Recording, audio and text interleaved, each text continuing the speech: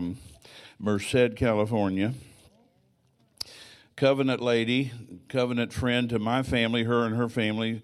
We consider them family, just living in a different place on the planet. And we're so glad. But let's look at 1 Peter 4 here, just these two verses, verse 10 and 11, for preachers particularly, or whatever you do, if you teach a Sunday school class or whatever. 1 Peter 4, 10 and 11, as every man hath received the gift, even so minister the same one to another. That could be a ministry gift, that could be a gift of the Spirit, whatever your calling may be, and so forth. Minister the same one to another as good stewards of the manifold grace of God, or the many-faceted graces of God, or abilities of God. I would call grace the ability. If any man speak, let him speak as the oracles of God. If any man minister, let him do it as of the ability which God giveth, that God in all things may be glorified through Jesus Christ. So, I usually confess that over myself when I'm getting ready to preach in my private time. Father, as you've gifted me, let me minister that to the others. And then I say, because if I'm going to speak, I'll speak as the words of God. That's what that says. The oracles are the words of God, the written word. Speak in line with that. And if I'm going to minister to somebody through laying on of hands or whatever, through the gifts of the Spirit or a combination, that God would use me. So we're praying and believing that for Pastor Debbie this morning. And what a privilege it is to welcome you, Pastor Simons. She has been such a lady of faith, and she's preached in this pulpit many times. I think the first time I remember, and I may be wrong, Pastor Debbie, but you and I were with Dr. Dufresne. There was a bunch of us, maybe 20 or 30, in Lima, Peru. And if I remember right, he just walked over and said, "You're up." Something like that. No advance notice whatsoever. And she just came to the pulpit and took off. And it was wonderful. And I don't know who was with me, Dennis or somebody. I said, "Hey, she's got a prophetic gift in her. There's a prophetic edge on that." Hallelujah. So we're honored to have you, Pastor Debbie. Thank you for being in covenant, and give your love to my dear friend, your husband, Pastor Johnny. Come on, Pastor Debbie. Let's welcome her. Amen. Bless you. Love you. Amen. You may be seated.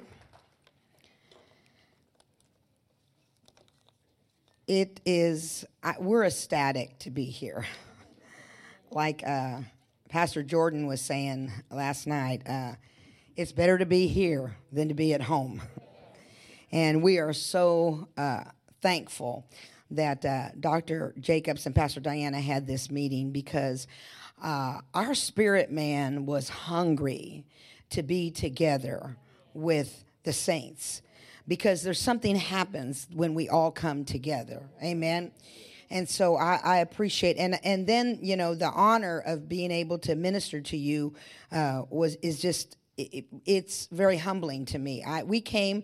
When we decided to come, which I told my daughters, we were looking at this meeting that got canceled, this meeting got canceled, this meeting got canceled, and I said, oh my God, and so we're just believing that this meeting didn't get canceled. And so when it was a go, we were ecstatic, we're taking pictures on the airplane, first airplane ride of the year,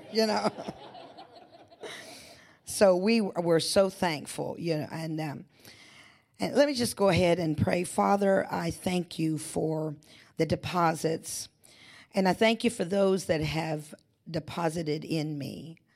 And I stand here, Father, to represent, Father, the gift of God that's in me, but also those that have poured into me, because none of us get anywhere by ourselves. And so we're thankful, Father, for the voices and those that you bring into our life. And so, Father, now I pray that I connect my tongue to my spirit, so that what you are saying to the church will be heard. In the precious and mighty name of Jesus, amen and amen. First of all, I want to say I'm so thankful that to had time with Dr. Dufresne, and to receive the impartations that he brought to us. He was a spiritual father. My husband and I, we got saved, and we had a pastor. And we were connected to that pastor for 16, 17 years. But then some things shifted, and God brought Dr. Dufresne supernaturally into our lives, and he really became our spiritual father. And the impartations that we received are just, we wouldn't be able to be effective right now with what's going on if we hadn't received those impartations from our spiritual father. And of course, having a spiritual father, we came into another company and we got a spiritual family. And so this is where we were connected with the Jacobs, and what a wonderful the wonderful dynamics that God has, because he knows what you're going to do. He knows what he's designed for you to do. And so he brings the right people into your life to help you to fulfill his very plan and purpose. So, I want to tell my story like Pastor Diana said last night. We're going along, and all of a sudden, within 24 hours, everything is shut down in California. And of course, the way that it was portrayed was it was supposed to be 2 weeks just to help the overflow that could be happening in hospitals and all of that. But 2 weeks ended up being into what we are seeing now. And of course, several things happened during that time. First of all, we were very glad, proud, not in a negative sense, but a positive sense of our church, how they just stepped up to the plate when overnight they were not coming to church in person. And like Pastor Diana said, the thought just crosses your mind, like, oh my gosh, will people respond financially like they have responded when they're not in person? So you find out the level of the word that's in them when they respond. And they all, responded. I mean, financially, we did not skip a beat. In fact, we increased financially. People saw the severity, and I mean, people that really had never even tithed were tithing online. It was just... Yeah. And people that really had even disconnected themselves from our church, reconnected themselves through, this media, the way, and they're, love the message and, making all the little dots and dooglies on the thing, And so we saw something happen, But as it progressed, we realized something that, your governor is a very powerful role in your state. And of course, in California, most of you know that we have been really shut down a lot more than other states have. And so we realized that figure of authority really played more of a role than we thought, And so, that makes you aware, because if you're the church, we are instructed in the Word of God to pray for those that are in authority, in civil authority, so that we might live a quiet and peaceable life. Brother Hagin always instructed the church to pray for the leaders, because he said in one of his teachings, he said, if we don't get the right man in office, our lives will look really different. Our economy will look different, and it will just be more difficult, to do what we're supposed to do. It will not be impossible, but it'll be more difficult. And obviously, God, saw it fit to put in his word that is to affect the way that we do things, so that we are to pray for them. So we realized we needed to start praying more diligently for those that had the power to allow us to come together or not allow us to come together. And so we realized that. And after a while, we got to where we were allowed to be in the parking lot. So we had drive-in or drive-up church or drive-by, And we said, you can't use drive-by in California because that means totally something else. And we had brand new garbage cans where they could drive by and drop their tithe in. It's kind of comical, But somewhere in doing that, all of a sudden in my spirit, I began to become grieved, because I realized we're missing something. The church is supposed to come together. The Word of God says, I long to see your face so that I can impart something. So, and one of them is so that I can see, and I'm paraphrasing, so that I can impart something that's lacking in your faith. So I've got to see your face. So I began to tell the church, listen, we cannot be passive about what's going on. You know, yes, this is something that we've never experienced before, but we have every bit of equipment to handle this. It's been given to us. And then there's those that have pioneered, and we've learned more about our spiritual equipment and the authority that we have. So there is no way that we can stay passive, because we should refuse to call this the new normal. And, you know, that's the propaganda that's coming out now, that this is the new normal, you know. And when the enemy is subtly coming in and trying to push down the church, and no matter how this thing happened, you must understand that the enemy is working in this, because if he can keep the saints from coming together, there is a level of power that he will be able to hinder. And that's why we need to understand that we cannot be passive through this. Now, I was very clear with our congregation. I'm not trying to incite a riot. I'm not trying to pick up picket, sticks and signs and all of that. I am encouraging people to do what they have been designed to do in the prayer closet, in their faith, in their speaking, in not letting this get on the inside of them. Even when it came to masks, I said, I wear a mask because I am complying to authority, but I am not wearing it because I believe that it's going to protect me. I've got the word to protect me. By his stripes, I was healed. Not I'm going to be healed. I am the healed, and I'm not going to let the devil tell me that he can put his sickness and disease on me. Why? Because Galatians 3:13 says, I've been redeemed from the curse. I've been redeemed. And what I found out is that I had to put the refresh button on in my church and begin to refresh people in the truths of who the church really is. We are the restraining force of darkness on this earth. When we're gone, this is not going to be a place that you want to be. So we have power and we have authority, but we better understand that we need to use it. And then, I begin to think about Dr. Dufresne. What would Dr. Dufresne do in a pandemic? Well, I'll tell you what, he wouldn't do what most people would think he would do. Dr. Dufresne was never passive about anything that was going to affect the church of the living God. And I so am thankful for that mantle and that voice, that he would get up into the spirit and he would change things. Pastor Diana and I, we were talking about a service, and I was in that service in Cedar Rapids, and Dr. Dufresne got in the spirit, and he saw what was going to try to come to the United States, and what was going to try to affect us. And really, it looks like that plan almost is more apparent now than it was when he got in the spirit. So the other thing that I saw by experiencing all this is that we have to pray for those that have those voices and those places so they can do what they need to do. Brother Hagin held a lot of things back in this nation. Dr. Dufresne held a lot of things back in this nation. We've got to believe for the voices to come to the forefront and do what they're supposed to do, as well as us doing our job. But the thing that I began to talk to my church about was, we are essential. They're trying to label us non-essential, but we are essential.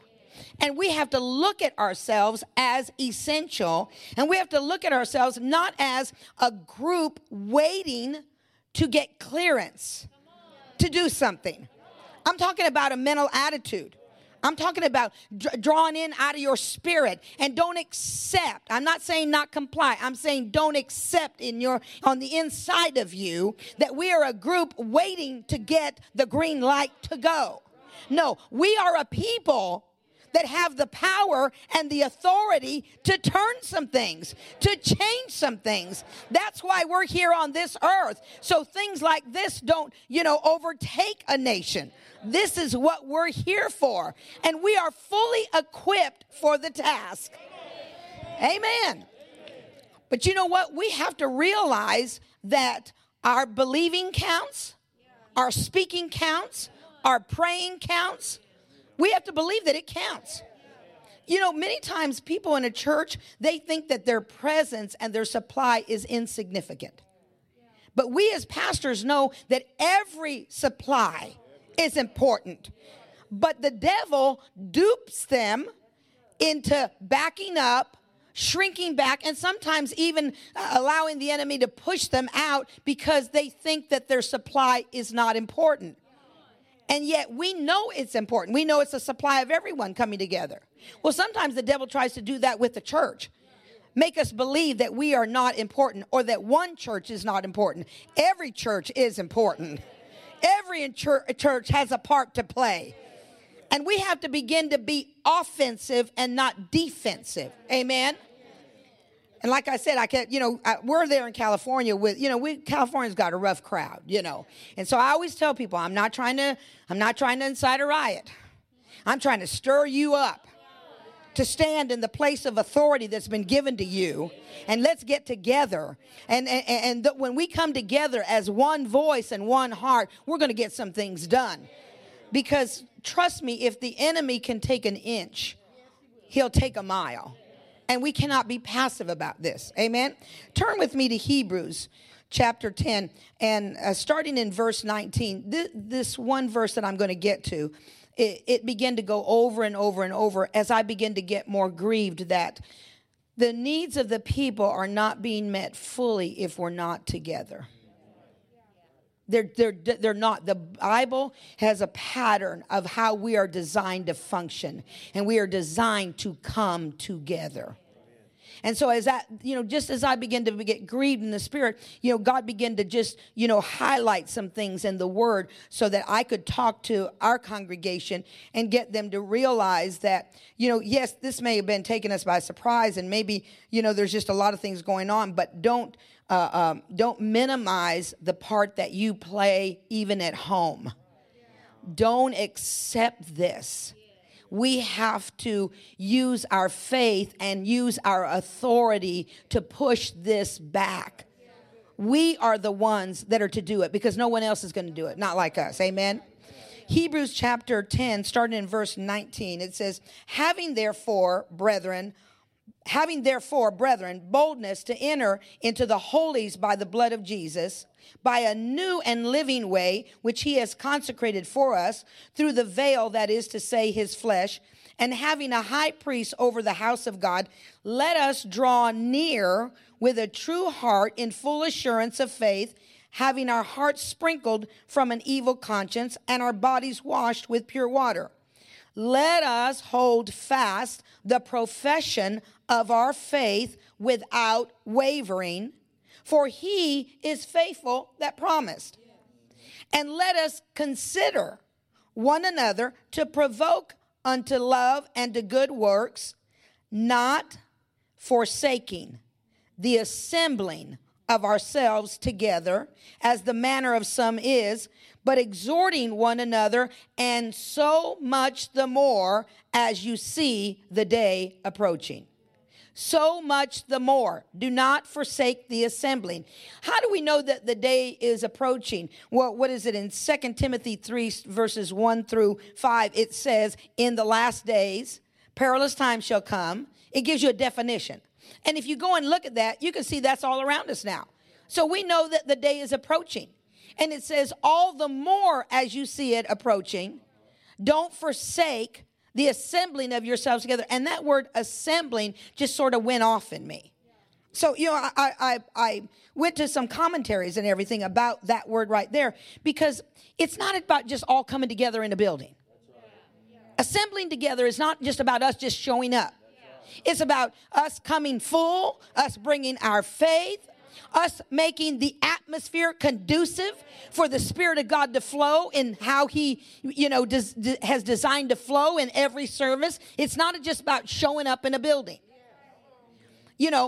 Clubs show up in a building. The church is not just saying, just show up. When things get rough, just show up. Because the early church, they had to, bring some order because people were showing up in Corinthians, they were showing up and they were full and they were doing things, sometimes speaking over each other when they're operating in the gifts of the Spirit and everything. So they had to bring order. But even though the Corinthian church was a carnal church and they had the gifts flowing, notice that they came and they had the gifts flowing. So the church, when it comes together, it doesn't just come to fill a seat. It comes to do something. When we come together, there's a corporate anointing. And we have learned from our, forefathers in the faith that in that corporate anointing, you can get things done a lot easier in that corporate anointing. When everyone is believing for healing to flow, when everyone is believing for things to happen. That's why we all come and we come engaged. We've got a part to play even if we're not speaking. And we come with the attitude that I'm bringing my part. Why? Because I'm going to draw on the anointing. And whatever God wants to happen in that service, what he wants said in that service is going to happen because I come full and I come ready and engaged to draw on that anointing so God can have his way. The church of the living God, it's not passive, and it's not about just filling up a seat. And that's what I was telling our church. I go, listen, it isn't just about them, opening up the doors and like cattle, we just run through. We are a living organism, if I could use that without being disrespectful. There's power in what we do. And I wanted to refresh my church on those truths. There is power in what we do. The living church should be a force to be reckoned with, to be a force to be contended with. I said to them, what if we were here and we had the anointing and we were laying hands on the sick and every COVID patient was getting healed? I'm going to tell you something. They wouldn't put us in the fourth rung of being open. You know what I mean? It's like, we got colors now, at ours. It's color purple, color red, orange, And basically our governor said green is non-existent. That's what he said in one of his things. He said green is non-existent. That means full open, no mask. And we said, no. We stand against those words. No, we're going to open up. You might not know we're going to open up, but we're going to open up. Because the power that's working with us is greater than the power of your reasoning ability or whatever. And I'm not mad at him because I believe that he's making decisions based on information that he got. That's what he's doing. Maybe some of those may be helping him in other ways. We don't know. But I don't know that. So I'm not against a man. I'm against the force behind it. Because we wrestle not with flesh and blood, but with principalities and powers. So we're standing against what they're trying to say. And that's one thing that Dr. Dufresne taught us. You stand against something that's coming against the church. And we do it in the Spirit. In the Spirit. That's where we do it. We understand that I'm not going to receive that. I am not going to receive that the United States, that our normal is going to be this. And I'm certainly not going to receive that California is going to stay the way it is. Because that's my home. And I said, there's a bunch of things, when you go and you're on YouTube and you're listening to different ministers and stuff, there's all kinds of things that pop up. And, you can just look at those blurbs and, there's little blurbs that say, mass exodus from California. People are leaving California. I started to look at that, and I said, of course, I don't know what they're saying. I didn't click on them. And I said, you know what? I'm in California. I was born and raised in California. I know what goes on. I know the predominant spirits in California. But really, it's because the believers in California need to step up and do what they're supposed to do. Because one thing that I learned listening to Dr. Summerall was we can affect the predominating atmosphere over a city or a county or a state. The church can affect it so that the Spirit of God can flow easier without as much hindrance. We're not going to drive all lawlessness out because you'd have to drive all people that yield to lawlessness. But we can affect the atmosphere. So I said, I'm not letting the devil take California. And I told my church, I said, this is where we live. We're not going to let the devil have California. It's about time we realize that, listen, there's a lot of godly people in California, and we want to live good lives. Amen?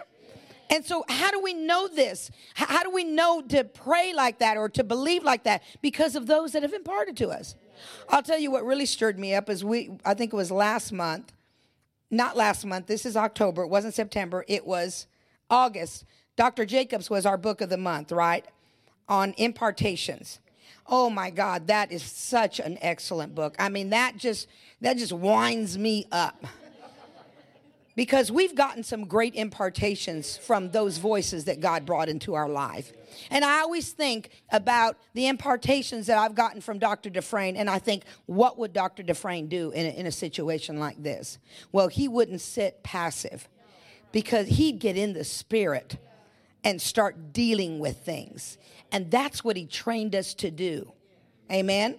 So the word assembling, it started just rolling around in me, because the assembling together, again, is not just people coming together. There are things that happen in the church when we come together. But here, that Matthew Henry talks about assembling, and it says, the assembling or gathering of ourselves for Christian communion in private or public is an earnest of our of being gathered together with him in his appearing. And I looked up that word earnest because, Pastor Jordan said, I just looked up this word. I said, well, I'm going to look up that word earnest.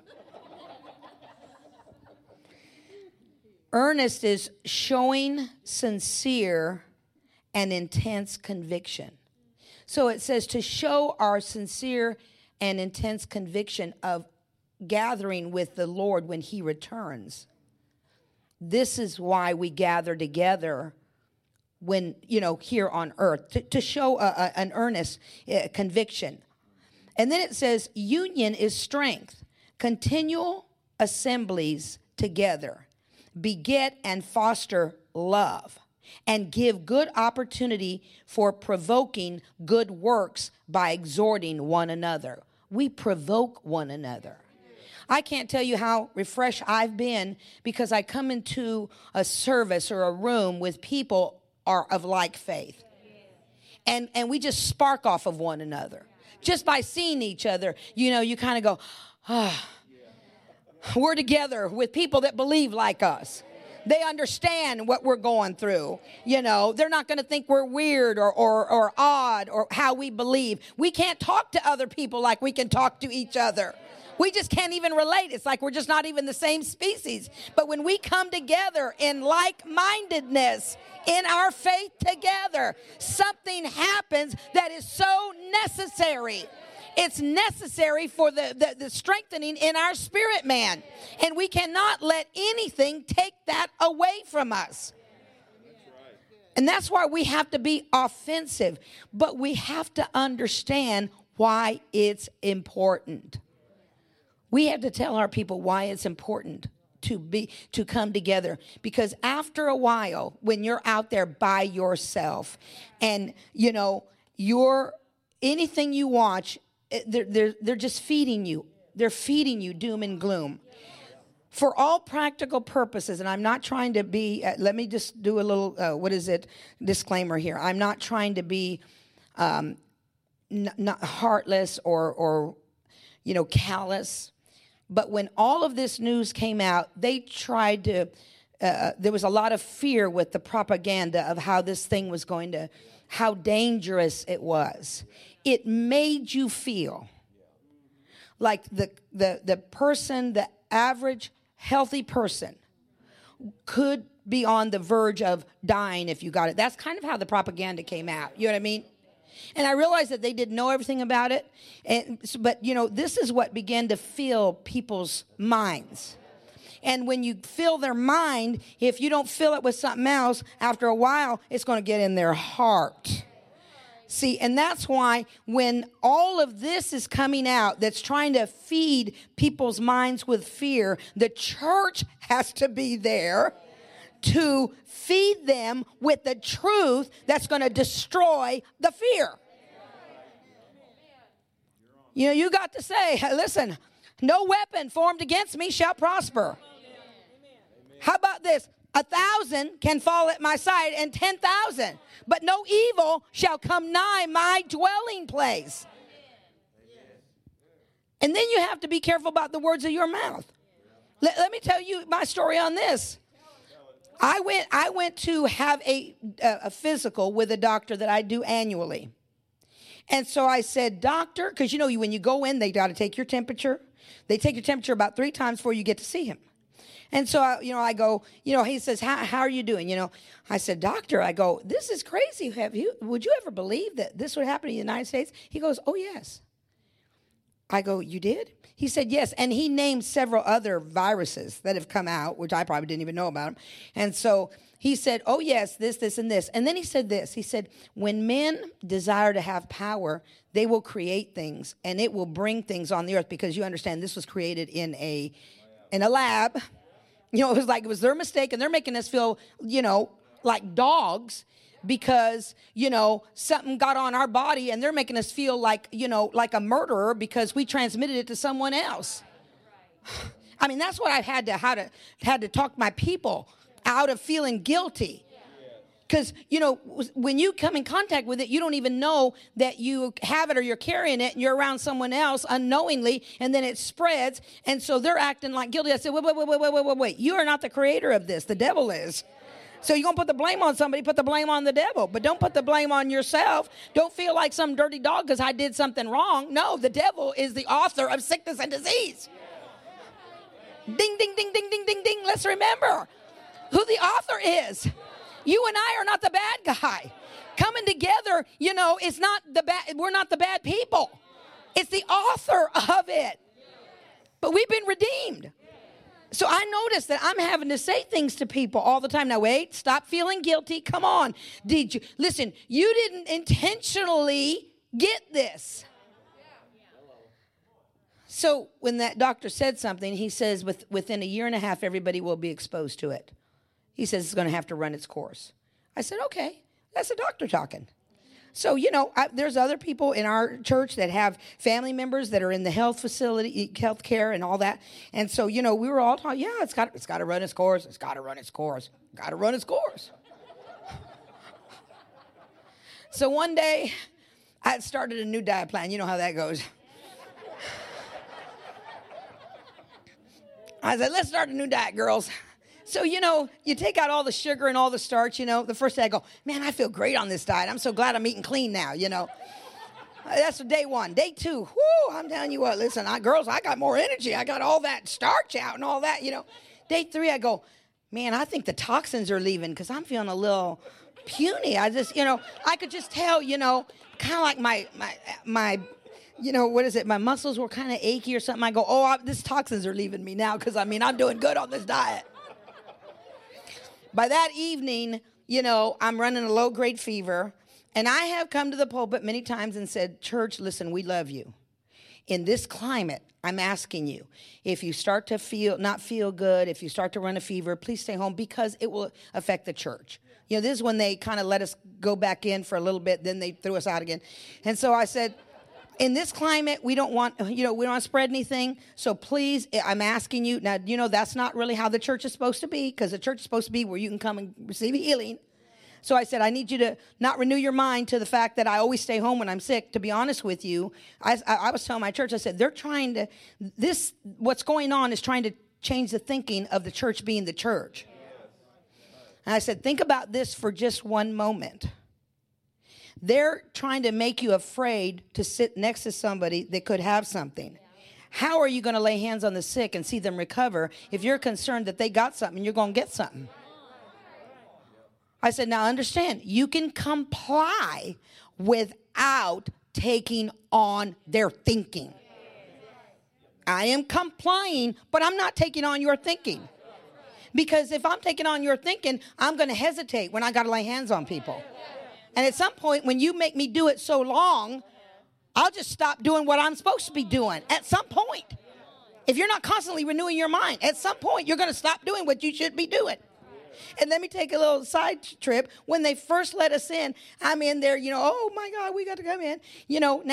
Right now during worship, just raise your hands up if you need healing, because of course I'm going to try to comply. At the end of the service, like our first service back in the church, when I'm done, my husband, he walks up and he goes, and I go, oh, yes, honey. He goes, I'm going to lay hands on everybody. I said, well, the pastor's going to lay hands on everybody. Come on up, ushers, What you going to do? What you going to tell an 81-year-old man who's a pastor at the church? You ain't going to tell him, no, the law said you can't lay hands on people. Oh, listen, I'll totally be rebuked in front of the congregation. So I said, pastor's going to lay hands on everybody. Let me tell you what happened. We had people that didn't want to come in. They didn't want to come in the church. So they were still listening from the parking lot. You could pipe it out to the radio. They all came running in. What in the world? You don't want to come in and sit in the congregation with everybody or sit on the car? When pastor's going to lay hands on everybody, do you realize you're coming in the building? And so we were laughing hysterically. We sent this video to Reverend Stephen, We go, oh, our first service. And, of course, I had announced in the beginning, they asked us not to lay hands on you. So we know that, there's no distance in the spirit. I mean, I'm trying to be all, compliant in my verbiage. And then he gets up, he's going, I'm going to lay hands on everybody. Okay. So we sent this video, and what did Reverend Stephen say? A little virus for you, a little virus for you. We laughed so hard. But I thought, no, I'm not going to stop him. But see, that's my husband's boldness. My husband, too, really is not going to knuckle down to something like this. You understand? But, of course, I told my church, we can comply without taking on that nature, without taking on that process. I can wear a mask because it's not really a law, but what is it? They call it something. An ordinance. I can wear a mask because it's an ordinance. But I am not counting on that mask to protect me from anything. Because I told my congregation, if you have fear, it'll jump past that mask. Sickness will jump past it. And it'll go further than 6 feet if you have fear. Fear is the open door. So let me get back to, it's got to run through. It's got to run through. It's got to run through. I'm on my 3rd day. Oh, I thought, listen, I'm having, dieter's fatigue or something. Then all of a sudden when I realized I'm running a fever, I go, oh, this isn't dieter's fatigue. And I had told the church, please, if you're running a fever, if you feel, please, because we want to keep the church open. So, of course, I said, well, listen, this is what I told the people to do. I'm not going to church. And so basically what we ended up doing is we shut down for 2 weeks because within a day or two, people are calling and saying, they made me test because I was getting ready to have a procedure and we tested positive. And so like within 3 days, there it was. And for months, nobody had been around it. We had been coming to church and everything. And now it's about the middle of July or something. And it's like, so many. And I asked the Lord, I said, Lord, because you remember what Dr. Frank said? We're on speaking terms with our Father. I said, now, Lord, why did I get these symptoms? I wasn't afraid of it.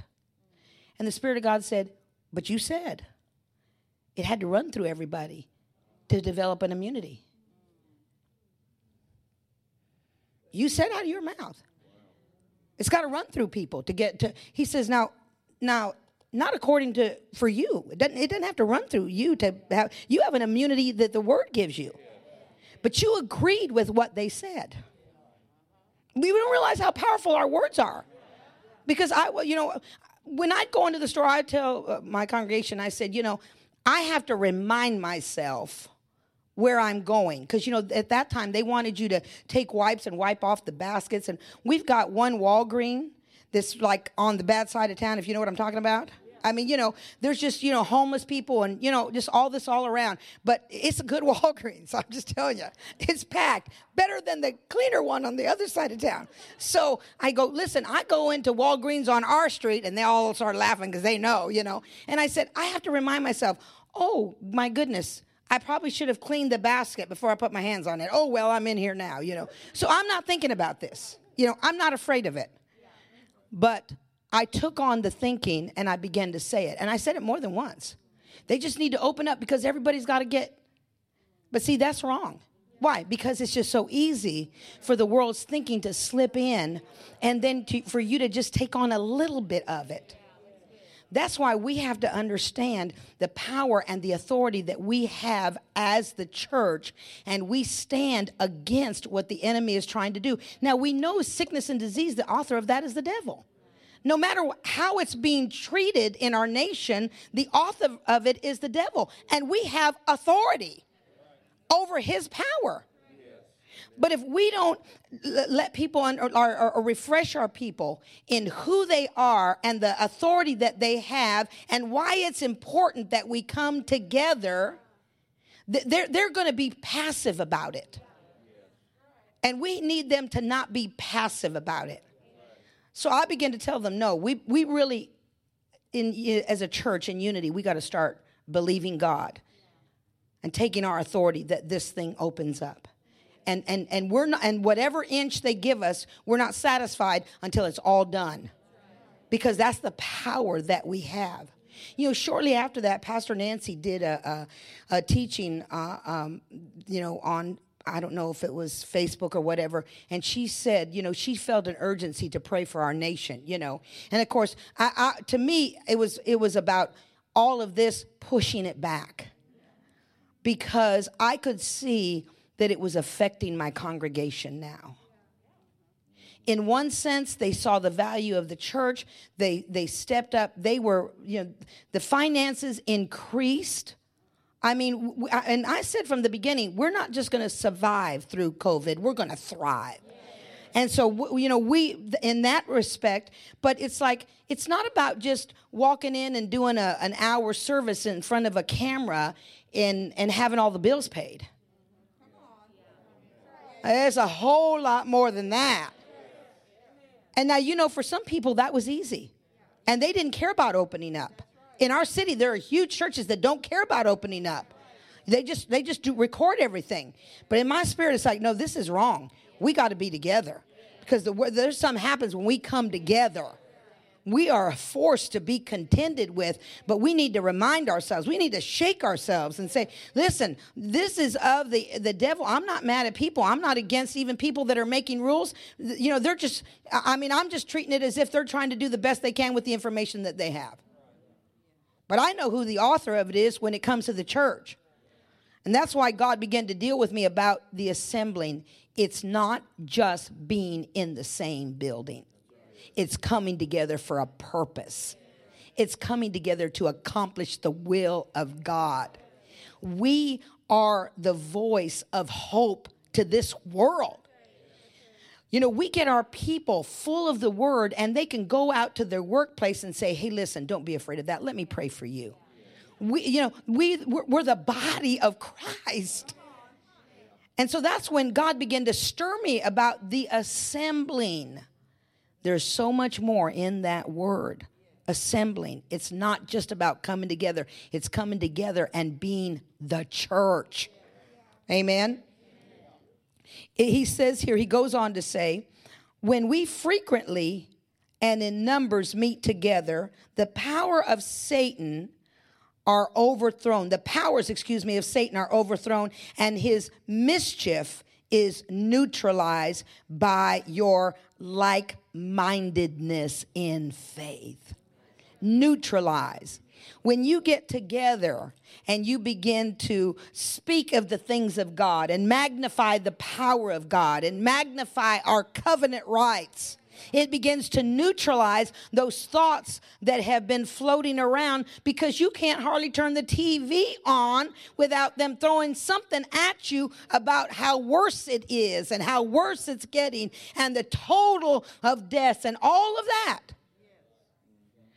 When it hit our church, and I have to say within probably 3 days, there were between 40 and 50 people that were affected immediately. But none of them were hospitalized. There were a few that had to go into emergency and maybe get a breath inhaler. And there were some that had to go in, and here's what they told them. It's not really the virus, it's the fact that you're dehydrated. So they didn't treat their bodies correctly when these symptoms came on. So it wasn't really, and I mean, I'm talking about every single person in our church that was, that had that infection attack their body. And of course, what people don't understand is there's a measure of that because you're part of the body and you're connected to a local church, there's a measure of anointing that just carries you. There's protection just right there. There's a protection that you get in the Word, but there's a protection when you are connected to your local church. You're committed. You're connected. There's a protection right there, whether you realize it or not. But as fast as it came, it went. But that's when I started telling them, I said, church, we have to be offensive in the prayer closet. We have to be offensive in our believing, filling ourselves up with our covenant right. We have to be offensive in our speaking, because you got to watch what you say of what of the world's thinking gets in you, because when you say it, you're going to have it. And I mean, I literally went and said, God, what is up? I'm certainly not afraid of any of this. And he said, yeah, but you said. It's funny when God plays that little recorder. And it was so innocent. And I mean, I'm just saying this so just open up California. My God, open up California. It's got to run through everybody. But when I said that, myself was included. And you can't do that. Your words have to be on your covenant rights at all times. At all times. So I just began to push the refresh button. There's nothing that I'm saying this morning that you have not heard. Nothing at all. You know all this. But what I wanted to do was push that refresh button. Because we have to stir ourselves up in the truth of who we are. What we've been designed for. How God has laid out the blueprint. I even went after this and began to talk to our church about the vision of the church. When God sets a man, he gives him a plan. He gives him a desire of what to accomplish, which is God's vision. It's his design. And the pastor that founded our church received the vision from God as he separated himself unto prayer. And God told him, you go back to Merced, California, and you start a church. And I want it to be, and you understand this is in somewhere in the 70s, the late 70s, early 80s. He says, I want this church to be a place where the word is taught and the spirit is allowed to move. And you understand that's kind of like when the word of faith was really, So we were a word of faith church, but really we were a word and spirit church. And that was the vision.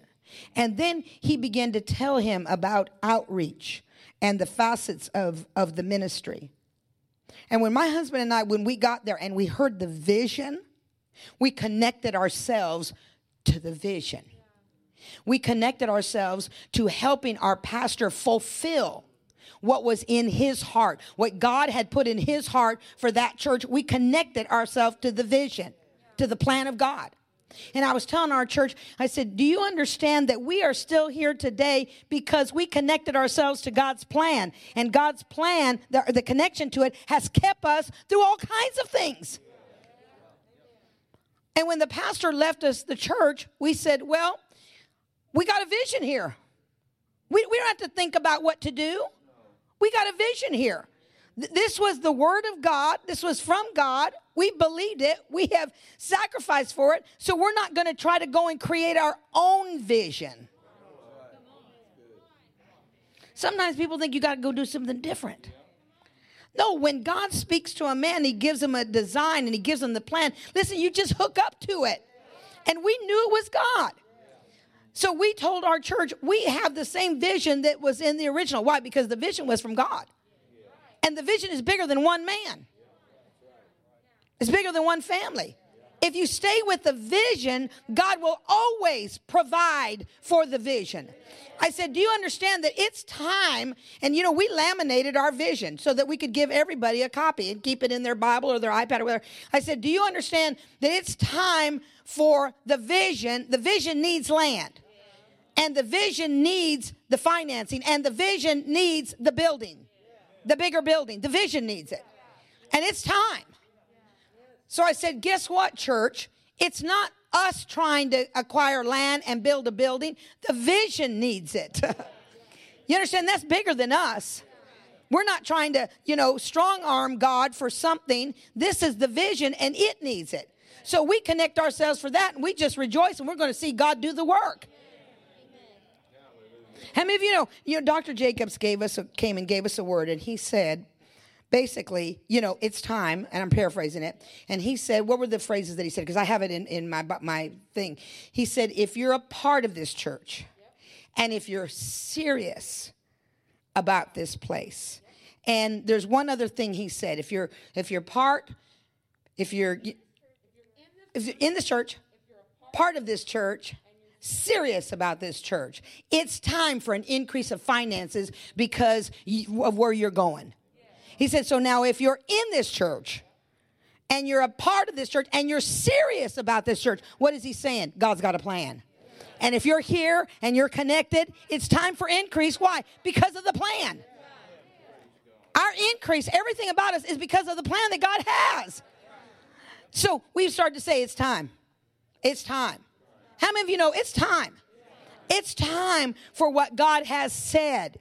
And the enemy has tried to do something to try to stop. He can't stop it, but he tries to slow it down. And when he comes and tries to slow it down, that's when we have to realize what he's doing. Be aware of what he's doing and say, no, you don't. And boy, when I say those words, no, you don't, I think about Dr. Dufresne. No, you don't. No, you don't. He used to say, we're just mopping up.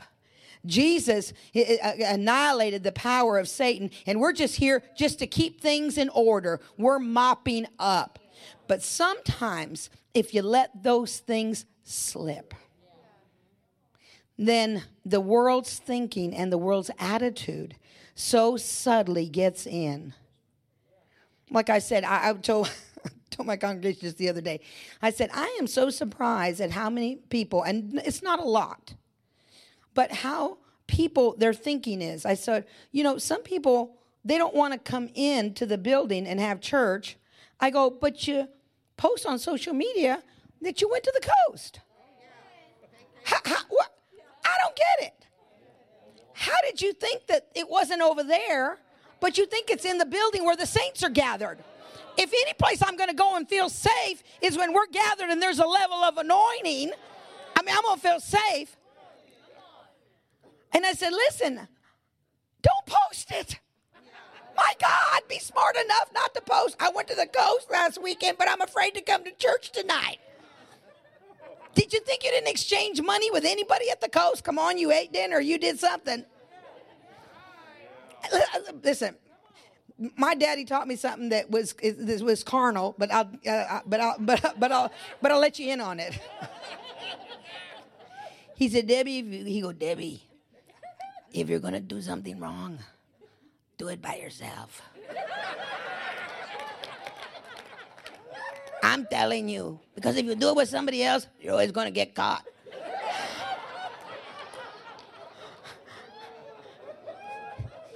If you're going to say you feel safe going out of town and having a vacation, my God, don't tell anybody. What's your thinking? Come on. But I find in pastoring is I always have to answer people's wrong thinking with a word. This is right thinking.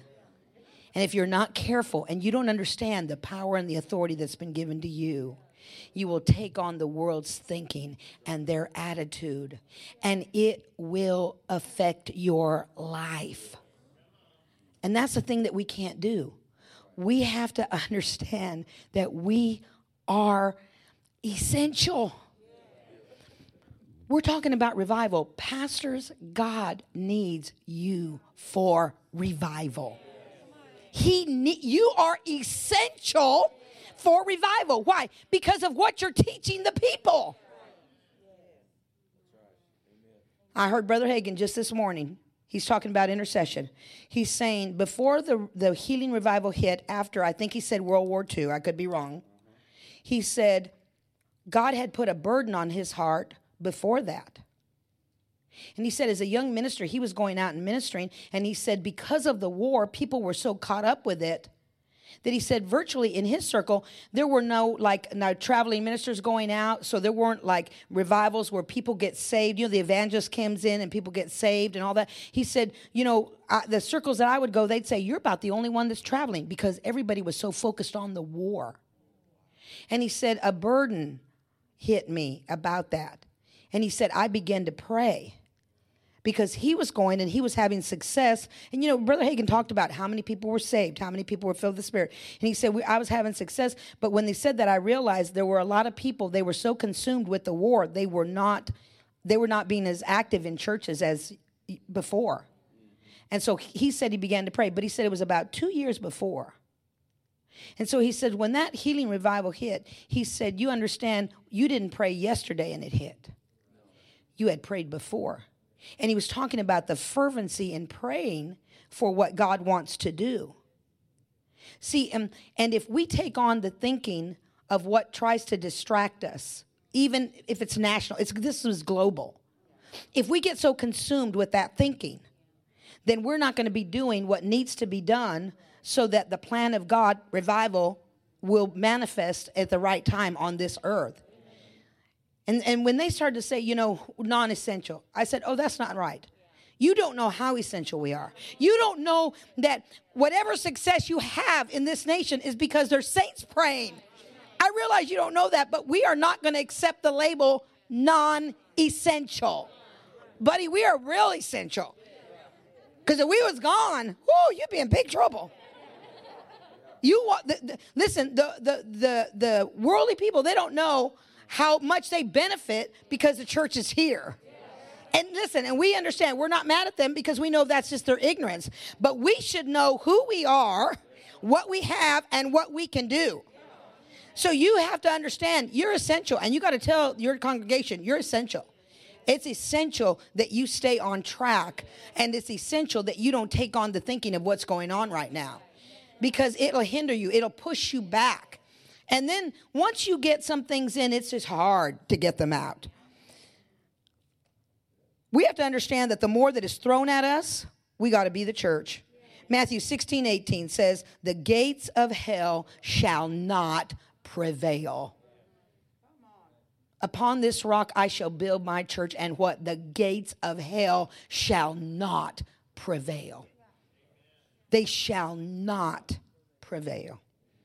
They shall not prevail. They shall not prevail. We got to remember that. We are the church.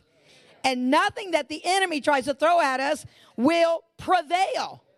I appreciate what Pastor Diana said. She goes, you know what? We're here. My family's here. The devil tried to take everything and the kitchen sink to throw at my family, but I'm declaring that we are here and still standing. No weapon formed against us shall prosper. No matter what the enemy does, no matter what he throws at us, we know who we are. We know what we believe. We know in whom we have trusted. We know that, and so we're here. We're here. Guess what? We're here. We're here. And thank God for it. But this morning, I just wanted to give you just a little refresh button. Let me see if I got, we understand this. 1 John 5:4. This is the victory that overcometh the world. The world. The world is our faith. We have to understand that we have victory no matter what happens. No matter what happens. We are the church of the living God. We are a force. But we've got to believe it. And we got to declare it. And we got to act on it. Again, we don't have to go out and pick it. Our voice is heard in secret. when we take authority, when we pray, when we come together. We don't have to draw attention to ourselves. We just got to do what we've been designed to do to keep the enemy in his place. Amen. Amen. Amen. Thank you, Dr. Jacobs.